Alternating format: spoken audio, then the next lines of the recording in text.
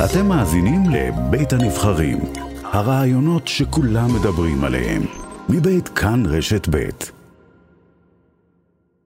ואיתנו שר המורשת מטעם מפלגת עוצמה יהודית, אליהו, שלום. בוקר טוב. בוקר טוב. שלומך הבוקר? שלומי, האמת שאני ממש מודאג ממה שקורה במרכז, ממה שמפגינים מרשים לעצמם לעשות, לצור על אדם פרטי במשך שעות, לרדוף אנשים ברמה האישית. נראה לי אנשים איבדו את הכיוון. האקדח ששם נשיא בית המשפט העליון אהרון ברק לפני כמה חודשים לא חיכה למערכה השלישית, הוא מתחיל כבר לתפקד במערכה הזו, ונראה לי שאנחנו כולנו צריכים להיות מודאגים מזה. איזה אקדח? זה אקדח שדיבר על מלחמת אחים, על אנרכיה, על חוסר שלטון. זה אקדח שהוא נחז. ולא מטריד אותך שיהודים הולכים לרצוח ערבים? חפים מפשע ולשרוף להם את הבתים ואת המכוניות? איפה יהודים הלכו לרצוח ערבים חפים מפשע? בחווארה? אני זוכר בדיוק הפוך. אני זוכר שמי שנרצח שם זה היו שני אחים. גם ערבי. כן, גם ערבי על ידי יהודים. גם ערבי. לא שמעת? אני יכולה לשלוח לך לינק לכתבות. לא שמעת שיהודים התפרעו בחווארה, שרפו מלא מכוניות ושרפו בתים של אנשים? לא שמעת את זה? אני לא יכלתי שלא לשמוע, כי 80% מהשידורים שלך מתעסקים ביהודים. אז כן שמעת, אבל זה נשאב השאלה אם זה מטריד אותך. ואני שואל אותך, זה מטריד אותך? זה מטריד אותך שנרצחו שם שני יהודים? אני מאוד מטריד אותי, אני מדברת על זה מתחילת התוכנית. אז למה את מדברת על זה רק 20% ו-80% את מדברת על היהודים לא האזנת לתוכנית לשעה הקודמת, אני מבין. אתה לא שמעת אותי בכלל, ואתה לא יודע על מה אני מדברת. אתה עכשיו המרואיין שלנו. אנחנו מדברים אותך, מה אמרת, מדאיג אותך זה וזה וזה. אז אני שואלת אותך אם גם זה מטריד אותך. תגיד, לא, זה לא מטריד אותי, זה כן מטריד אותי, זה הכל. אז אני עונה לך בתשובה פשוטה. זה מטריד אותי שיש פה היום במדינת ישראל אנרכיה. זה מטריד אותי שבמשך שנים תושבים... אז חווארה לא מטריד אותך. תגיד, חווארה שהיהודים מתפרעים בחווארה לא מטריד אותי. זה בסדר. רינה, את רוצה לתת לי לענות? כן, אבל תענה. אבל תתני לי להשלים משפט, אני אוכל לענות. אם תתני לי ננסה לנהל דיון תרבותי, נוכל... שר אליהו. אוקיי, אז אני רוצה לחזור ולומר. במשך שנים אנשים עוברים בחווארה, זורקים עליהם אבנים, זורקים עליהם בקבוקי תבערה, יורים בהם, וצה"ל מכיל את זה. אנחנו, מדינת ישראל, גם אנחנו בממשלה הזו, מכילים את הטרור. מה שקרה שם זה בעיה שלנו כממשלה, פחות ממה שהבעיה של אזרחים, וכמובן שאסור לאזרחים לקחת את החוק לידיים, וכמובן שאנחנו אלה שצריכים להחזיר את ההרתעה, אבל יש פה צעקה ואמירה כלפי ממשלת ישראל. לא יכול להיות שאתם תפתחו מחסומים, לא יכול להיות שתפסיקו מעצרים, ושאנחנו נשלם על זה במזומן בחיים של הילדים שלנו. ולכן האזרחים האלה עשו את הדברים ועשו את זה לא טוב, ולקחו את החוק לידיים, ואנחנו כמדינה דמוקרטית ומדינה שיש בחוק, לא יכולים לאפשר לדבר הזה לקרות. אבל מצד שני, אי אפשר להפקיר את החיים של התושבים שמסתובבים שם, והמתנחלים שנמצאים שם, זה שני הילדים. אתם בשלטון עכשיו. האם אתה לא אוחז את החבל משתי קצותיו, אדוני? כי אתה נשמע כמו אופוזיציונר, אתה בנשימה אחת מאשים את הממשלה בהתרת דמם של המתיישבים, ומצד שני אומר שאסור להם לעשות כלום. לא הפנמתם שאתם מפלגת שלטון? אתם קוראים מצד אחד למחוק את חווארה, אומר סמוטריץ' וצביקה פוגל, מצד שני, אתה יודע, ציפיתי מעוצמה יהודית לאיזו אמירה יותר נחרצת, שתהיו מה שנקרא גברים. איפה האמירה שלך? אז זה נורא נורא פשוט. כשאתה בא להזיז ספינה מאוד גדולה, אחרי ש30 שנה הכילו אותנו בשקרים, שיהיה פה שלום, שהביאו לפה מחבלים. אתה יודע מי היה בשלטון? לא, רק אני חייבת. לא, מי היה בשלטון ב30 השנה האחרונות? אני אגיד לך מי היה בשלטון. מישהו עכשיו. אבל אני אענה על זה. לפני 3 עשורים, הביאו לפה חבורת מרצחים, ונתנו להם נשק, ואנחנו בכינו, וצעקנו, ואמרנו, אתם חבורת מטורפים, הם ירצחו אותנו. אז למה לא גירשתם אותם? למה ראש הממשלה נתניהו לא גירש אותם כל השנים שהוא היה בשלטון? אז אני אענה. את שואלת עכשיו שאלה טובה, חלק מהזמן גם סמוטריץ' היה איתו בשלטון. אז אני אענה. את שואלת שאלה טובה, ואני אענה, ובדיוק בשביל זה אנחנו צריכים את הרפורמה המשפטית. כי כשאנחנו באנו לגרש אותם, באו משפטנים ואמרו לנו אנחנו לא יכולים לגרש, באנו להרוס להם את המבנים ולחזק את הרצה של צה"ל, באו משפטנים והמערכת המשפט אמרו אל תרסו להם בתים, באנו לשלול להם זכויות אזרחיות, לשלול להם אזרחות, באו משפטנים ואמרו לנו זה לא חוקי, באנו לפגוע, לקחת להם את הביטוח הלאומי, באו משפטנים ואמרו לנו זה לא חוקי, ולכן הרפורמה הזו כל כך נצרכת, כי כיוון שהעם במשך 3 עשורים בוחר הרבה פעמים ממשלות ימין, אבל הממשלות האלה לא מסוגלות לתפקד, כי יש פה אליטוקרטיה שלא מכבדת את הדמוקרטיה, וזה בדיוק מה שאנחנו מקיימים היום הלכה למעשה. אנחנו לוקחים את ההבטחות שלנו, ואנחנו טוענים שבמשך 3 עשורים לא הצלחנו לממש את המדיניות, ובגלל זה כוח ההרצאה של צה"ל הלך ונחלש, ולכן היום אנחנו באים ואומרים, אתם צודקים, אתם נתתם לנו את הנקודה ברורה, הרפורמה המשפטית נצרכת כדי להילחם בטרור. כך אומר אדוני. נכון, אני שמח. כן. איך קשורה הרפורמה המשפטית לניסיון לדרוס חייל של יהודי, על פי דובר צה"ל ליד שווה שומרון, וליהודים שלמרבה הבושה זרקו אבנים על חיילים? איזה יופי שאתה קושר בין שני הדברים, כי אין ביניהם שום קשר, ולא רק שאין בהם שום קשר, מתברר שהניסיון דריסה לא היה ולא נברא. ולכן, ולא רק שהוא לא היה ולא נברא, גם דובר צה"ל אחרי זה הודע שהוא טעה, ולא היה ניסיון דריסה כזה. המתנחלים האלה זה רועי קליין. המתנחלים האלה זה עמיחי מרחביה. מה אתה מדבר?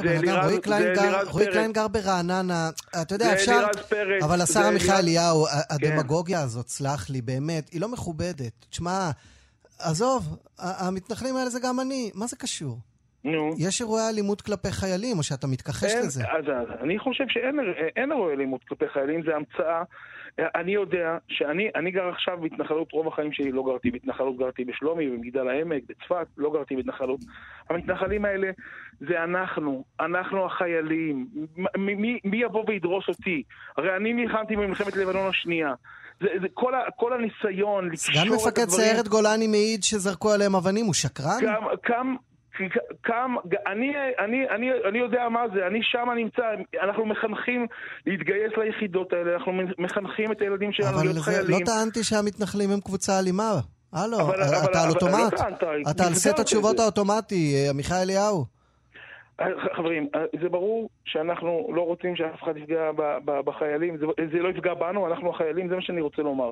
הניסיון לקשור כאילו המתנחלים יש אלימים כלפי חיילים, הוא לא נכון, ואם יש מטורף אחד, חזרתי ואמרתי את זה גם ברעיונות הקודמים שראיינו אותי, אמרתי אם יש מישהו שירים יד על חייל, ואין כזה, צריך לשבור לו את העצמות. אבל אין אנשים כאלה, אף אחד לא ידרוס חייל, אף אחד לא יזרוק, ייתן מכות לחייל, אנחנו לא בנויים מהחומר האנושי הזה, אנחנו בנויים מחומר אנושי אחר לגמרי, שמוכן למסור את חייו בשביל הציבור בישראל, שמוכן לסכן את חייו במלחמות ישראל, בשביל כל אחד ואחד מאיתנו, גם אם הוא ימין וגם אם הוא משמאל. ככה אנחנו רואים, זה אנחנו.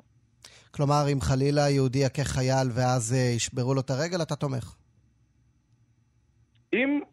אני אומר, אם יהיה יהודי שינסה לדרוס חייל, צריך לשבור לו את העצמות, אין דבר כזה. ינסה לדרוס, בהתחלה מרירים יד, עכשיו, אוקיי. אתה שר המורשת, אנחנו מראיינים אותך כמובן גם בכובעך זה, אתה יכול לתת לנו משהו מדיד, שנגיד בעוד שנה, שנתיים, נשאל אותך שיהיה הצלחה? העברתם תקציב, תוכניות עבודה, איך למדוד את הצלחתך כשר מורשת? אני מקווה שבתור שר מורשת, החיבור למורשת של העם ישראל עוד 4 שנים יהיה משמעותי בצורה, בוא נגיד, נעלה אותו בצורה יותר משמעותית. היום אנשים לא מכירים, גם בסקרים שאנחנו עכשיו מתחילים לעשות, לא מחוברים אפילו לא למורשת בן גוריון. יש אנשים שמבחינתם ארץ זה שם של רחוב, ובן גוריון זה שדרות בן גוריון. המורשת שלנו, של העם היהודי, היא דבר מאוד מאוד מאוד משמעותי. זה הגזע, זה השורשים שבסופו של דבר בעיניי נותנים לנו גם את היציבות וגם את החזון, גם את היכולת להיות נטועים בקרקע ולא להיות איזה גזע שמתנדנד ברוח, וגם לחלוק ולהתווכח בינינו ולריב אפילו. לא, אבל אדוני, משהו מדיד, גם אני יכול לומר, יותר חיבור. קיבלת סכומי כסף גדולים. לדעתי השאלה שלך. כן, אבל אני... כי אי אפשר לשאול שר מדידות, זה לא, אתה יודע... מה זאת אומרת? כי דברים קורים, ואתה, מה אתה רוצה שיגיד לך על המורשת? המדיד שאני אעשה סקר ו30% יותר ילדים... נעלה את 5 יחידות. בסדר, אבל לא בכל תחום אפשר לעשות... שר שוויון חברתי נותן יעדים. אני יכול להגיד לך שיש לנו תוכניות, וזה כן, אנחנו מנסים להחליט את זה למשהו מדיד, אבל גם מצד שני, זה לא נכון עכשיו לצאת בהצהרות שקשה עכשיו לבוא ולבחון אותם עוד כמה שנים. אנחנו רוצים לחזק את הקשר ליהודי ברית המועצות, לספר את הסיפור שלהם, הסיפור היהודי המופלא, שלדעתי לא רבים מכירים אותו. אנחנו רוצים לעשות את זה גם בתחומים נוספים, לא רק ביהודי ברית המועצות, גם מהמזרח. למה אתם לא בעצם יחידה במשרד החינוך אז? כי משרד החינוך זה משרד מאוד מאוד מאוד גדול. המשימות הלאומיות של אורית סטרוק, האם המורשת היא לא משימה לאומית? היא ודאי משימה לאומית. היא משרד בפני עצמה, אבל זה בדיוק הנקודה, שהיא צריכה לקבל ביטוי. בן גוריון כבר בשנת 56, שר החינוך, ואמר לו, תדע לך שהעם שלנו, הנוער שלנו מופלא, אבל הוא לא מספיק מחובר למורשת, הוא לא יודע את עברו. ואנחנו כולנו מכירים את הציטוט של עם שלא, כן, של יגאל אלון. אווירו, עתידו, ההווה שלו דל, ועתידו לוט בערפל, ואנחנו רוצים לחזק את הנקודות האלה. אני רוצה לחזור לרפורמה. אתה מפלגה... וזה לסיום, זאת שאלה אחרונה, אז נדע... אחרונה? סבבה, בסדר, רק אני רוצה לשאול, למה אי אפשר, אתם רואים שיש כל כך הרבה אנשים בציבור הישראלי שקשה להם עם הרפורמה הזאת. למה אי אפשר להגיד להם, בתור עוצמה יהודית, העוצמה היא אצלכם, להגיד להם, אוקיי, אנחנו מתוך עמדת כוח אומרים לכם, בואו, אנחנו עוצרים את החקיקה לשבוע. לא לשבוע, אתה יודע מה? ל4 ימים. בואו ב4 ימים נתיישב וננסה לפתור את הבעיה. 4 ימים זה כלום. רינה, אני אגיד לך עכשיו בכנות, ממש בלי בדל של ציניות. אני מאמין שאם, אני יודע, לא מאמין, שאם אנחנו נרגיש שיש מישהו בצד השני... הנה, אבל גנץ הלך, התקשר בעצמו לנתניהו, הוא כן רוצה. כן, אבל אנחנו לא מדברים על גנץ, אנחנו מדברים על מישהו שיכול... גנץ יכול, תאמין לי, הוא יכול. גנץ מייצג הרבה מהמפגינים. מייצג הרבה מהמפגינים, אני חושב שברגע שהוא... אתה יודע מה, דברו עם גנץ, לא ילך, תגידו ניסינו, לא הלך. אבל אנחנו מדברים עם גנץ. אבל הוא אומר, תגידו, 4 ימים אנחנו מפסיקים. רינה, מילה אחת, אני אסביר לך. יש תחושה שיש פה משחק שהוא לא הוגן. יש פה מה שנקרא חוסר קוהרנטיות, חוסר רציפות. יש פה איפה ואיפה. יש פה... לפחות בצד שלנו, אני מבקש ממך שנייה אחת לנסות להבין מה אנחנו מרגישים. אנחנו מרגישים שהייתה פה מערכת משפט לא הוגנת, שניסתה לעשות, נקרא לזה התנגשות בדמוקרטיה, שניסו להדיח פה ראש ממשלה מכהן. ככה, כן. 64 מנדטים מרגישים. יש פה משחק לא, נקרא לזה לא הוגן. וכשאנחנו עומדים מול אנשים התחושה שלנו שקשה לנו להאמין להם, בית משפט שממנה מקורבים, בית משפט שאומר... אז אנחנו קשה לנו לבוא בידיים נקיות, אבל אני כן מבטיח שאם אנחנו נדע שעומד מישהו, שעומד מישהו מולנו, שהוא באמת נקי לבד ורוצה באמת לפתור את הדברים. חילי טרופר נקי? חילי טרופר נכיר, אבל הוא את מי הוא מייצג? ברגע שהוא הצטרפת כבר לקריאתו מאתמול? אתה שומע? הצטרפת לקריאתו מאתמול עם יולי אדלשטיין? אנחנו צריכים ללכת למשהו שהוא מעשי, לא למשהו שהוא מדבר עם עצמו. זה מה שאני אומר, מה זה להצטרף? אתה מכבי. תנסו. היה נחשון בין המנדב, קפוץ לים סוף. אבל אני רוצה לומר עוד נקודה אחת משמעותית. אפשר, כן, לסיום. כשיש חולה, לתת לו אנטיביוטיקה באקמול במקום לעשות לו ניתוח, זה לא תמיד נכון. לפעמים כשצריך לעשות ניתוח, אז צריך לעשות את הניתוח, והתחושה שלנו, זה צריך לעשות ניתוח. לא להוריד לו את כל החלקים הפנימיים. תודה רבה. שלום. שר אביחי אליהו, שר המורשת. תודה שדיברת איתנו. שלום.